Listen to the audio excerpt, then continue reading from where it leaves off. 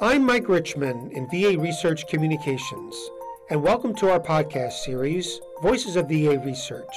VA is very active in genomics, the study of genes and their impact on health. The agency now funds more than 100 studies on that topic. VA's most ambitious genomic initiative is the Million Veteran Program. Vets enrolled in MVP give blood samples to allow for analysis of their genes, and they give access to their medical records. Doing so helps scientists pinpoint the role genes play in diseases and health. More than 700,000 veterans are enrolled in the program. One area of genomic medicine that's still the topic of much debate is whether and how to return genetic results to research participants. How will that help them? Are there risks? Dr. Sara Knight of the VA Salt Lake City Healthcare System is exploring those questions. She joins me now on Voices of VA Research. Dr. Knight, thank you for appearing on Voices of VA Research. I know you're leading a study that aims to find out if vets want their genetic results returned, why they'd want them returned, and what details they'd want to see. I'm Mike Richman in VA Research Communications, and welcome to our podcast series, Voices of VA Research. VA is very active in genomics, the study of genes and their impact on health. The agency now funds more than 100 studies on that topic. VA's most ambitious genomic initiative is the Million Veteran Program. Vets enrolled in MVP give blood samples to allow for analysis of their genes, and they give access to their medical records. Doing so helps scientists pinpoint the role genes play in diseases and health. More than 700,000 veterans are enrolled in the program. One area of genomic medicine that's still the topic of much debate is whether and how to return genetic results to research participants. How will that help them? Are there risks? Dr. Sara Knight of the VA Salt Lake City Healthcare System is exploring those questions. She joins me now on Voices of VA Research. Dr. Knight, thank you for appearing on Voices of VA Research. I know you're leading a study that aims to find out if vets want their genetic results returned, why they'd want them returned, and what details they'd want to see and under what circumstances. So happy to have you here. I'm really glad to be here too. Right, thank you for coming on the show. So let me open with a two-part question. What do you expect to learn from your study? And what do you think veterans will say about having the option to see their genomic results? Mike, those are great questions. So what we hope to learn from the study includes a number of different things, but important learnings from the study include understanding the kinds of results from genome sequencing that veterans are interested in receiving. And we also want to learn the kinds of health services that would help veterans understand what the results mean and how to use the results to improve their health. So those are the main things that we hope to learn. So currently the Million Veteran Program does not return genetic results to enrollees. But you believe there's an urgent need to know what veterans want. Why do you think that way?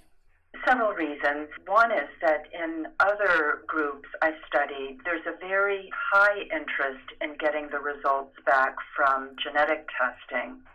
And other studies looking at genome sequencing in samples that are not veteran samples, but general population samples, suggests that there is great interest in receiving results from whole genome sequencing and other genome sequencing.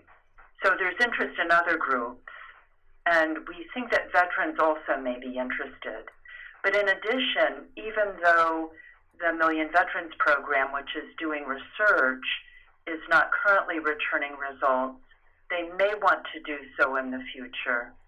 And but beyond research, in clinical settings like oncology, cardiology, neurology, we're starting to see more use of whole genome sequencing. So not just a single genetic test that tells you if you have a risk of cancer, but a look at the entire genome of a person that may tell you about cancer risks, but also about other things. And so we're starting to see clinical applications in a variety of different areas that are emerging very rapidly. And so that's the urgency.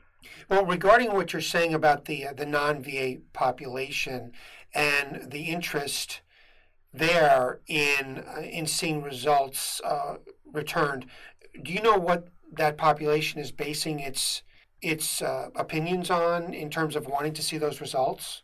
Well, that's an interesting question. So in other populations, studies have generally used select samples. So samples of patients, samples of people who are in medical clinics, or samples of people who are in other research studies. And so these select samples may not tell you about what a whole population might want because they are selected. They may represent, for example, people who are highly interested in genetic and genomic results. And so people have studied these questions in those types of samples. A few samples are more generalizable. For example, there are some European studies, other studies in the U.S.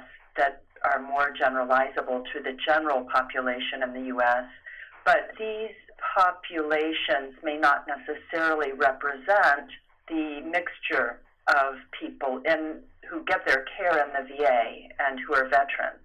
And so that's one reason to do a study that focuses on veterans.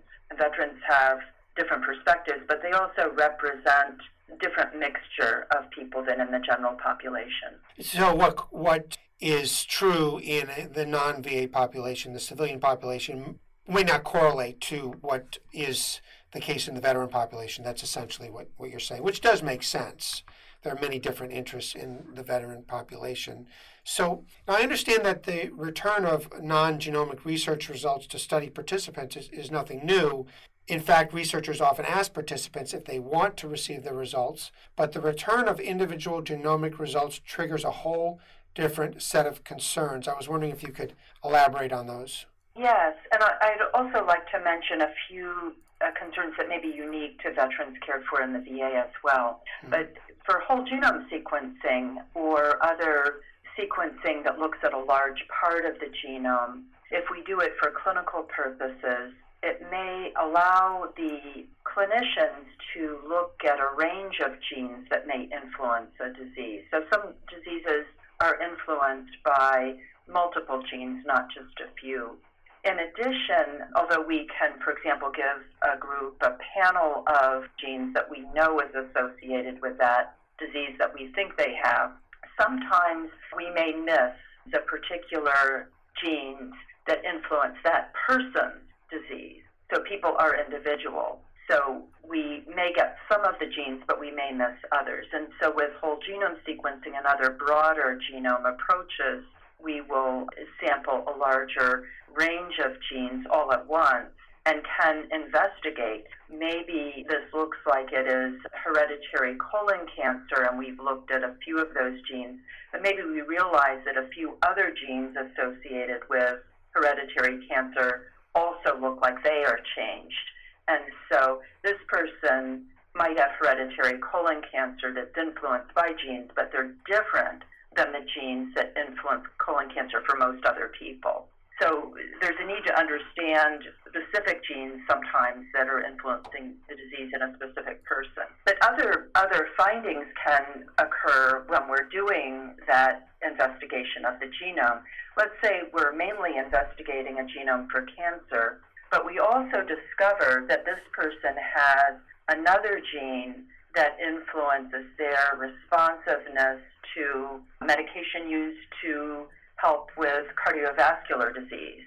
So the question is then, even though you're looking at cancer, you find out that there is another gene that may be of interest to them, but it has to do with cardiovascular disease. So then you get into understanding, do they want to hear about these other types of findings that may be found at the same time as identifying their particular type of cancer? Would the answer in that case most likely be yes? Would they want to know about other possible diseases that they have? That's a very interesting question because sometimes they may want to know, but other times they may not. So let's say they're being tested for cancer. Another change in a gene is found that indicates they might have another disease. So let's say it's a neurological disease where we have no treatment for that disease right now. So that means you'd be telling them that they have not only cancer but another disease, and that disease has no treatment. And so they may not want to know about that other disease. That sounds like a major obstacle that could pop up at some point in this whole process. Just another challenge. Yes, that's very much the case. And so that's why understanding what people want in terms of getting results back, there's some people who may want any results, even if it's a disease where we don't have a medical treatment. They might think, well, I can at least plan my life. But other people might find it too anxiety arousing to know that they have a risk for another condition. They don't have it now, but the risk is very high that they will get it, and they would worry about that. And that would be very uncomfortable and psychologically distressing to them, so they may not want to know. Understanding what people want and what they feel that they want to live with is really important. Oh, absolutely. Now, regarding your own study, you're in the process of recruiting veterans with a goal of enrolling about 4,000, and you're currently holding focus groups at VA facilities to get a handle on framing the questions in a survey that will be distributed to the enrollees. What types of questions are you asking veterans in the focus groups? Well, we're asking them what they think about the risks and the benefits of genome sequencing. So in the focus groups, we provide them with education on what genome sequencing involves. And then we ask them to think through, well, what are the possible benefits for you? What would you think are the possible harms that could come to you from knowing? Like I mentioned, worry would be a possible harm. So we ask them questions like that. We also ask them about how they would feel about certain types of results, like results where there's no medical treatment, but where it would indicate that they have a risk for that disease. There are also other types of scenarios that we might ask about, like we find that a gene has changed, but right now medical research can't tell us or them what that change means. So do we tell them about that type of result, and would they want to know? And in fact, in that situation, some people might say, I may not want to know now, but I want to be recontacted in the future once you know. So we are asking them questions like that to know which of these different characteristics of getting results back are important to them, and then who do they want to talk to about their results? Who do they think is going to be the best person or group of people that will be able to help them understand how to use this information to improve their health? Who would they most feel comfortable talking to about this issue? That's exactly right. How many of these surveys do you think will be completed, and will that be enough to reach a conclusion about veteran preferences on genetic results that reflect the opinions of the veteran community? Well, we're going to interview in the focus groups about 100 people, maybe as many as 120. So that's a pretty small and very select group of people in the focus groups, and that's why we're doing the larger survey. So the larger survey will give us, even with a 40% return rate of the surveys, we should be able to then say that we have sampled veterans in the VA who are cared for in the VA at a level that would give us some confidence, saying, a high level of confidence in saying that these results represent what veterans think more broadly. So that's what we really want to be able to say to VA policy leaders, to be able to present the results that are accurate in representing the views of veterans.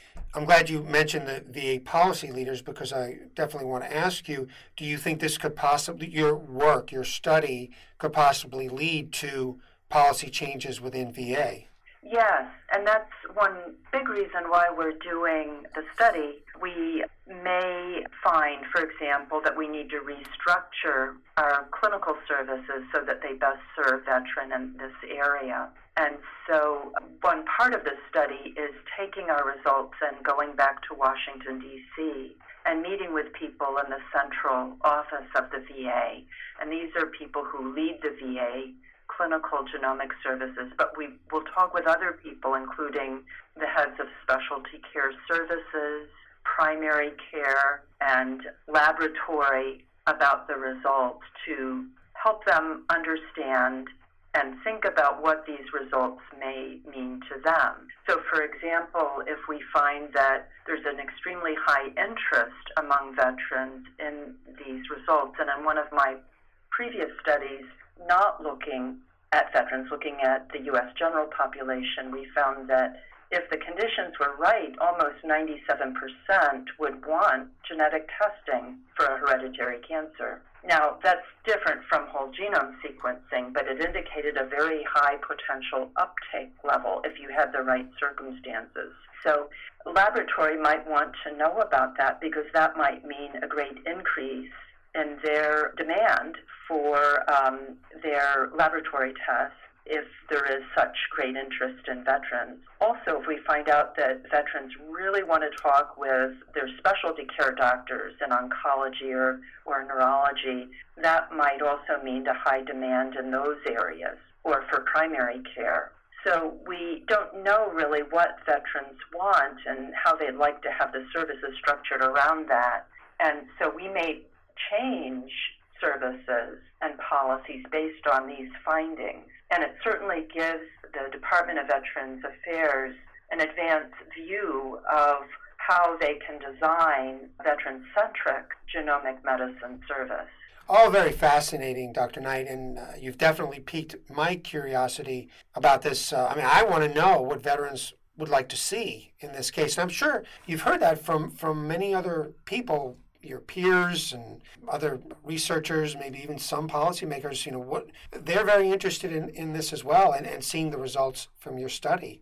Yes, thank you, Mike. I'm really excited too to learn more about what veterans want. Veterans cared for in the VA are in unique positions, and also genomics is a family event also often. So results may have implications for other family members. And while the veteran may be cared for in the VA, their family members may not, and so be cared for in the VA. So these results will help beyond the VA and help the VA think through these other complex communications that may occur because of the veteran learning about their own genome.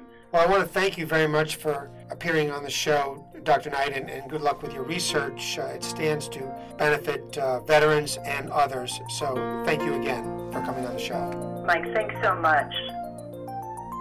Thanks to Dr. Knight for sharing her insight on an intriguing topic, the return of individual genetic results to veterans. We look forward to seeing the findings from her study, which should be available in 2021. And thank you for listening to Voices of VA Research. Hope you enjoyed it, and please tune in again. I'm Mike Richman. To learn more about VA research, go to research.va.gov. That's research.va.gov. You can also follow us on Facebook and Twitter.